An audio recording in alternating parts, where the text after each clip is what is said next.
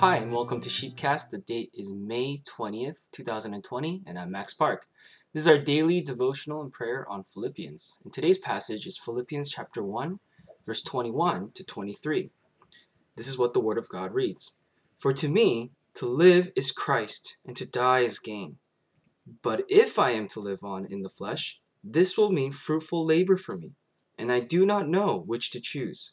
But I am hard pressed from both directions, having the desire to depart and be with Christ, for that is very much better. Amen. This is the word today and this morning as we look into Philippians and continue our reading on Philippians.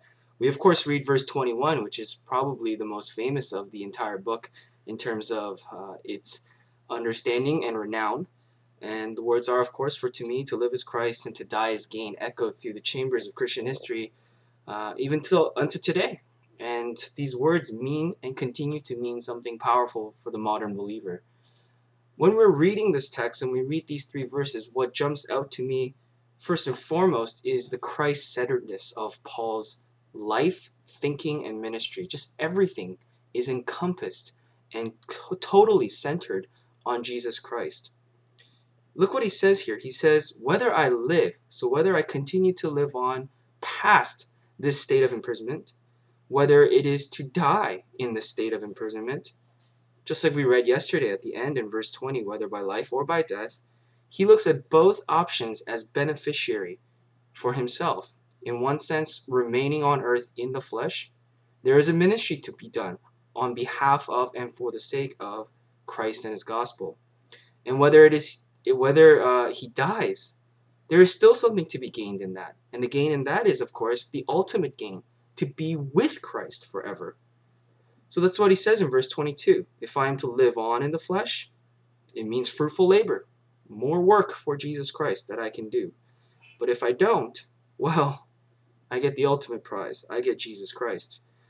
But he says this, I'm hard pressed because of this.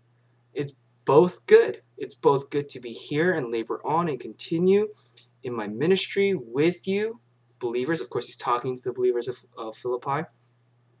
But it's also something that he desires and longs for, to be with Christ, to finally be at the culminating point and the beginning of eternality with Jesus Christ forever. Brothers and sisters, this is a really important question for us. What are you more compelled by?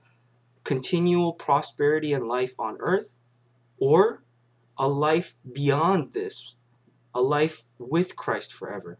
And I don't think many believers truly want to be in heaven with Christ. That's a tough question for many of us because we love the things of this world too much. But this is incredible. Here's D.A. Carson on this type of Christian, what he thinks of this type of Christian. Look what Carson writes.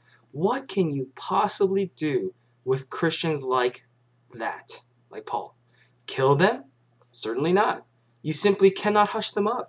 Christ means too much to them, and the gospel is too central for them.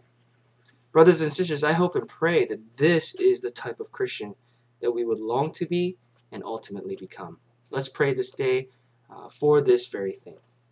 Heavenly Father, we thank you so much. We thank you so much for the gift of Paul's words today, these epic words that continue to resonate in our hearts and in our minds today and challenge us to live a life of Christ-centeredness.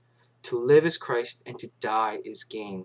May these words ring true in our lives as a banner and as an anthem of the desire of our heart. Help us, O Lord, to truly treasure Christ both in life and in death, and to be with him forever.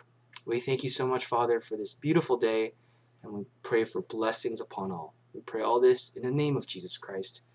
Amen.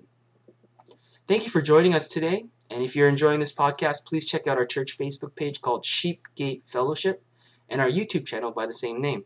You can join us in worship on Sundays via live stream at 12:45 p.m. Eastern Time, and the link for that is on our Facebook page. I hope the Lord blesses you this day and enjoy. Thank you.